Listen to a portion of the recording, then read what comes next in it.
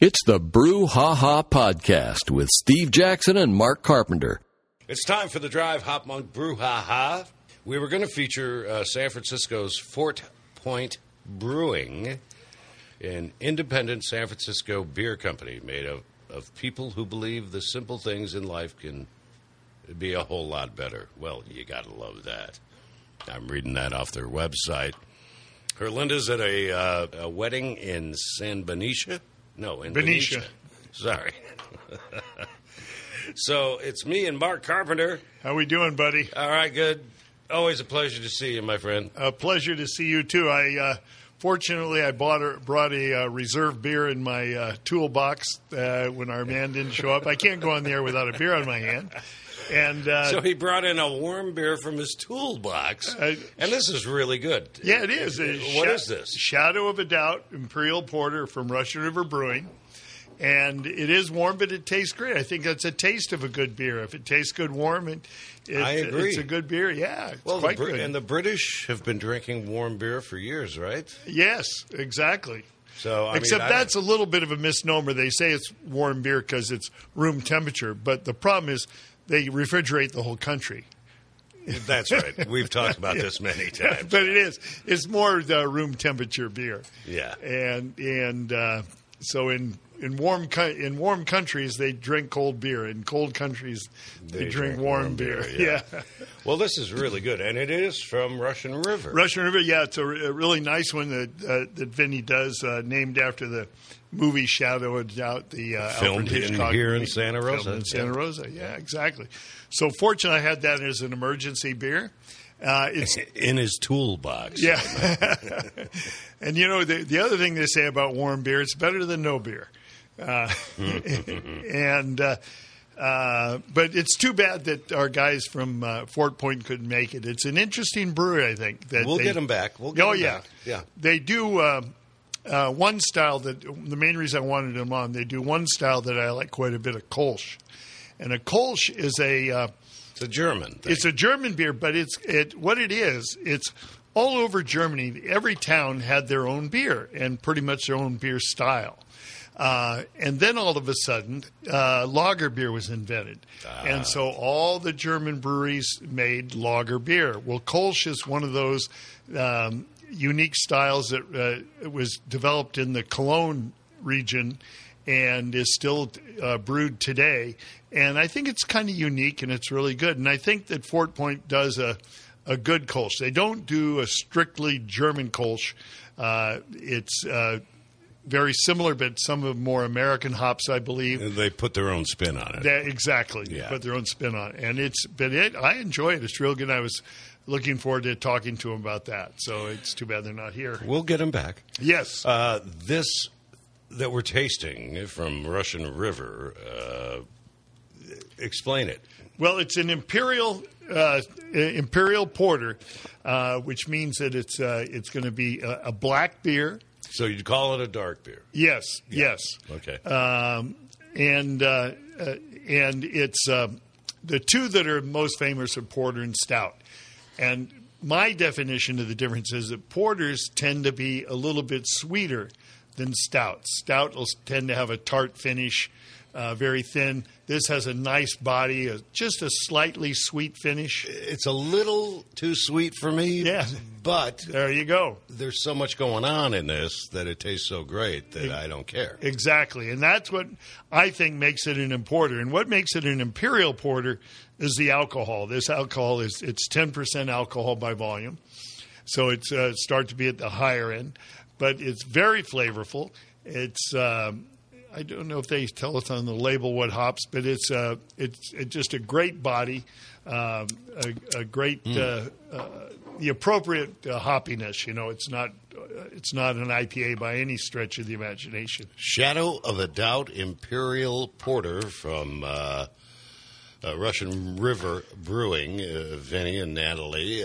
Shadow of a Doubt. If you've never seen that film, it was a Hitchcock film that was literally filmed completely in Santa Rosa. And I haven't seen it. Have you? I have. Yeah, I'd like to. But I should look it up on Netflix or someplace. Yeah. Oh, it's there. You can find because it. I've never seen it, and I've seen most of his old films. It's not one of my favorite Hitchcock films, but I'm going, oh my God, that was downtown Santa Rosa. I gotta see it. 30s. I think it's the only one I've missed of his. Yeah. Yeah, that's cool. Mark Carpenter is here. Herlinda's at a wedding, and we were hoping to have somebody from Fort Point Brewing in San Francisco, but they're either stuck in traffic and they'll be here Saturday. Mike's looking out, just in case. Anchor Brewing, San Francisco, so iconic. You started there in 71. Correct. Fitz Maytag, who was part of the Maytag family. That's correct. With the correct. The you got things it. And the washer stuff. And dryer and all that. Exactly. Yes. So you started there in 71. Tell the story again, because it's been so long since we've been able to. Yeah, it's just been a fabulous career for me, and I was so lucky. For those the few of you out there who are old enough to remember the '60s, it was just an amazing time in San Francisco. I said on one show that the draft was going on for Vietnam, and everybody was trying to avoid that. But also the sexual revolution was going on, and everybody was volunteering for that. Yeah, exactly. and then on top of that, you had this incredible music scene in San Francisco. The number of bands, of course. Everybody. And you could go down to the Avalon Ballroom or the Fillmore, and it was almost nothing to get in and just see fabulous bands. Mm-hmm. Name any band of the era, and we probably were there because they went Thursday, Friday, Saturday, Sunday. No, and Bill Graham, once he really became a major part of the scene, it was what they were doing at the Avalon, Winterland, Fillmore. It would be like a major jazz player. Yes. Opening for Paul Butterfield and the Butterfield Blues Band, and then Cream. Yes, exactly. Exactly. It was just too much. Yeah. It was just every band like that. My daughter took me recently to the Fillmore to see Leon Bridges, who I hadn't seen, but I just think the guy's great. Anyway, we're in there. It's really the same place. They have a bar set up now where they wasn't. My daughter said to me, "Is this all the same?" I said, there's only one difference. And she said, what's that? I said, well, you can smell marijuana in here. Yeah. Back in the 60s, you couldn't. Because back in the 60s, if you had marijuana in there, they kicked you out. Yeah. Bill Graham was was strictly against the law. Well, it was illegal. And so it was kind of funny. They had to go outside. They had to go outside and smoke the marijuana. And come back in. And come back in, exactly. So that was the only difference. But that was the background. And I had a job. It was a perfectly good job, but it wasn't that interesting. And like so many people at that time, we were looking to do something different in life. It's set a new course.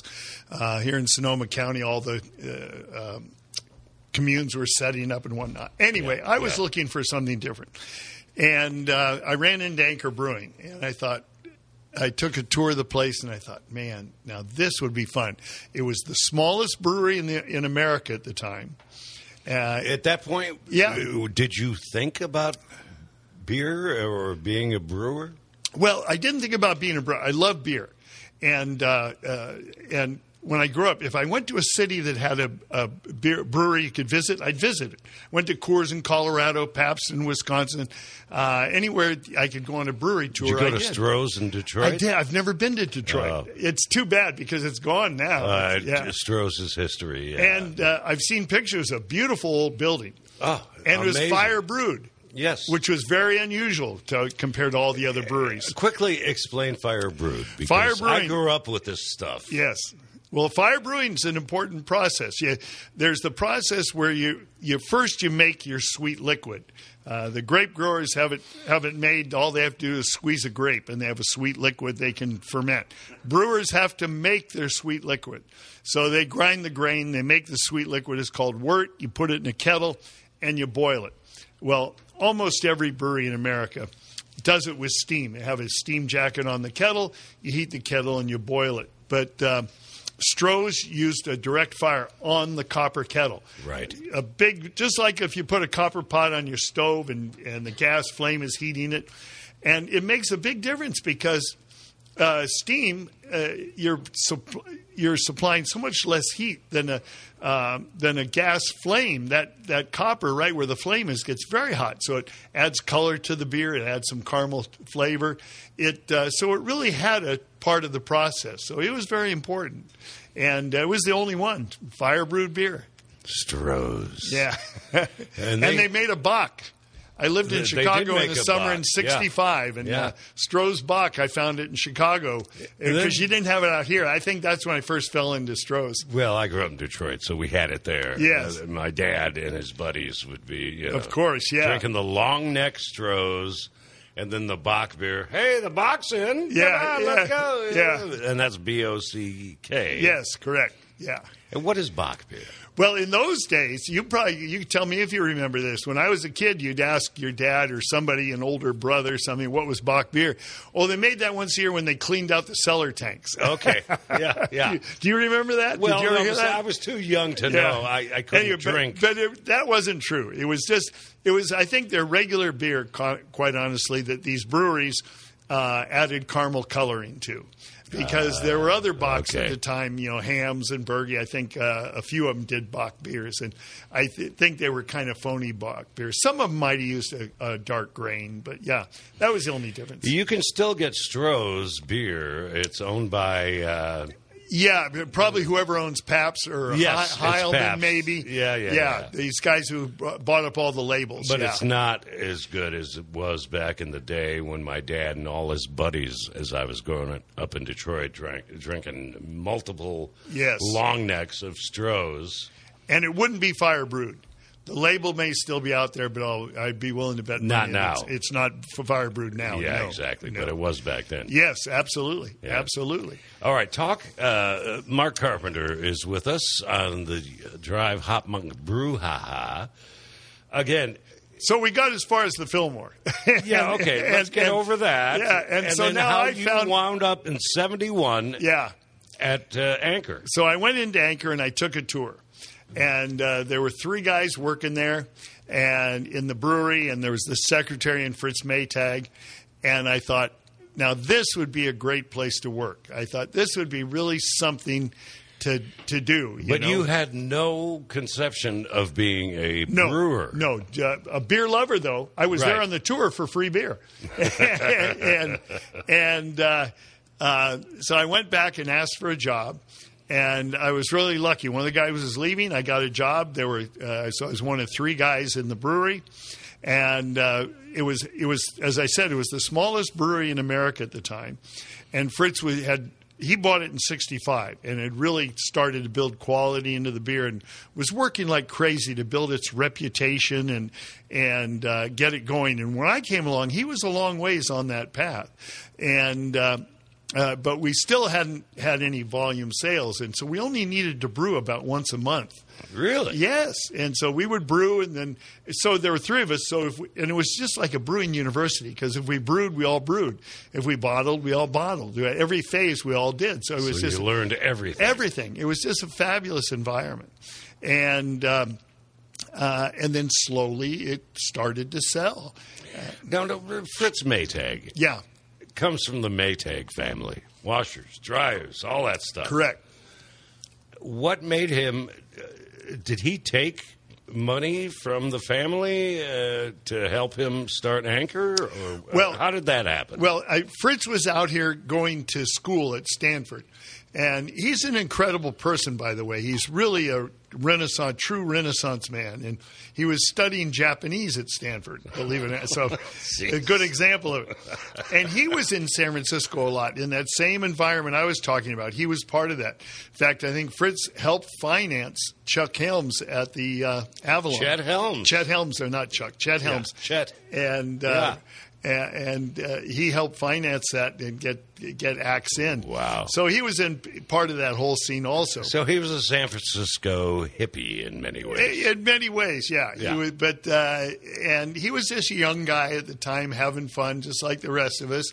And but an incredible man. And then He'd hung out in North Beach a lot, and one of the places he liked to go to was the old spaghetti factory. Yeah. Great place to eat, very simple. Yep. But the only beer that the old spaghetti factory ever had on draft was Anchor Steam, and that was because the owner, Fred Koo, just thought Anchor was just this fabulous little brewery that was a real part of California history, and was always on the edge of going out of business. But he supported it like crazy. Wow.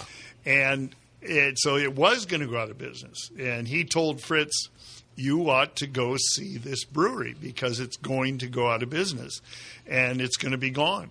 And not that he should buy it or anything, but he just go see it. So he did go see it. And it just like so many of us, you go in a brewery, they're just magical places. But this was 60s. 65. Yeah. 1965. Wow. Yeah.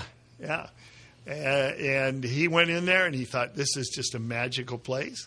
And he wound up buying it. Now, I shouldn't quote any price, but I think let's just say he paid, to give you an idea, I think he paid like $5,000 for it. I mean, really, he always said he paid less than you'd pay for a good car, but so maybe a lot less than $5,000. But what he wasn't buying much because the brewery was really an 18th century brewery, alive and well in San Francisco. There was no refrigeration. There was one pump in the brewery that pumped the hot wort after the kettle up to the cool ship, which is up in the top of the building. Well, what was it called? Anchor Brewing. Oh, it was Anchor Brewing. It was Anchor Brewing Company, maker of Anchors. Buying it. He bought it, yeah.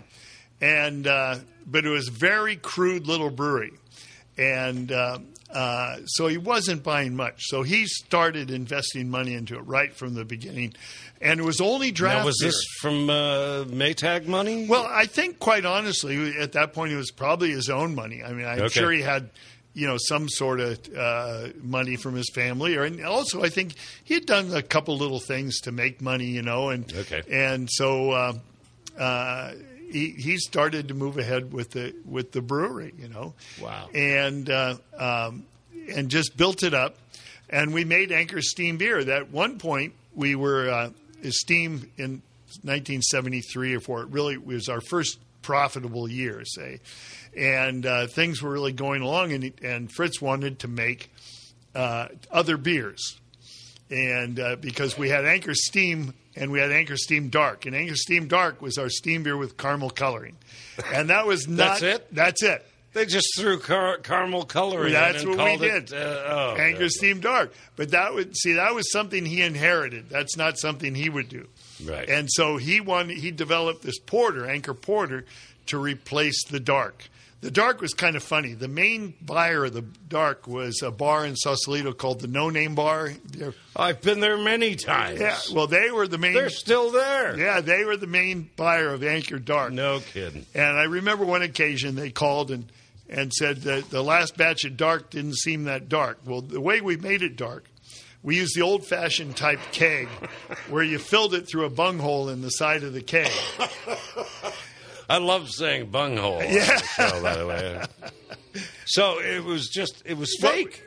What we did, I had a big copper pitcher filled with caramel coloring, and I would just pour the caramel coloring into the bunghole, and I thought, oh, you guys want it darker? No problem. I just pour more caramel coloring in there. Wow. But so we developed our porter. And to replace that, to be a real dark beer made with dark grains and a real porter. And at the time, I said to Fritz, why do you want to do this porter? The Anchor Steam, and I was brand new there, just a couple of years, and kind of a young kid speaking out of turn, I said to him, why do we want to do the porter? The steam's starting to take off, life is good. And he said, look, I don't want to be known just for Anchor Steam. I want to be known for Anchor Steam and porter and this ale and that ale and down the road. He says, because down the road, there's going to be a couple hundred breweries, little breweries around the country. And it was so funny because there was not one hint in my mind or in my horizon of that going to happen, And you guys got into distilling? Yes, in '93 we started distilling. That's separate from the brewery now because when Sapporo bought the brewery, they did not buy the distillery. Right. And they make some great whiskeys and some great gins. I was just out at Nick's Cove, where they have two of the gins available there. One of our proud sponsors on the drive. The Junipero gin and the Old Tom gin. I just saw them there the other night. Yeah.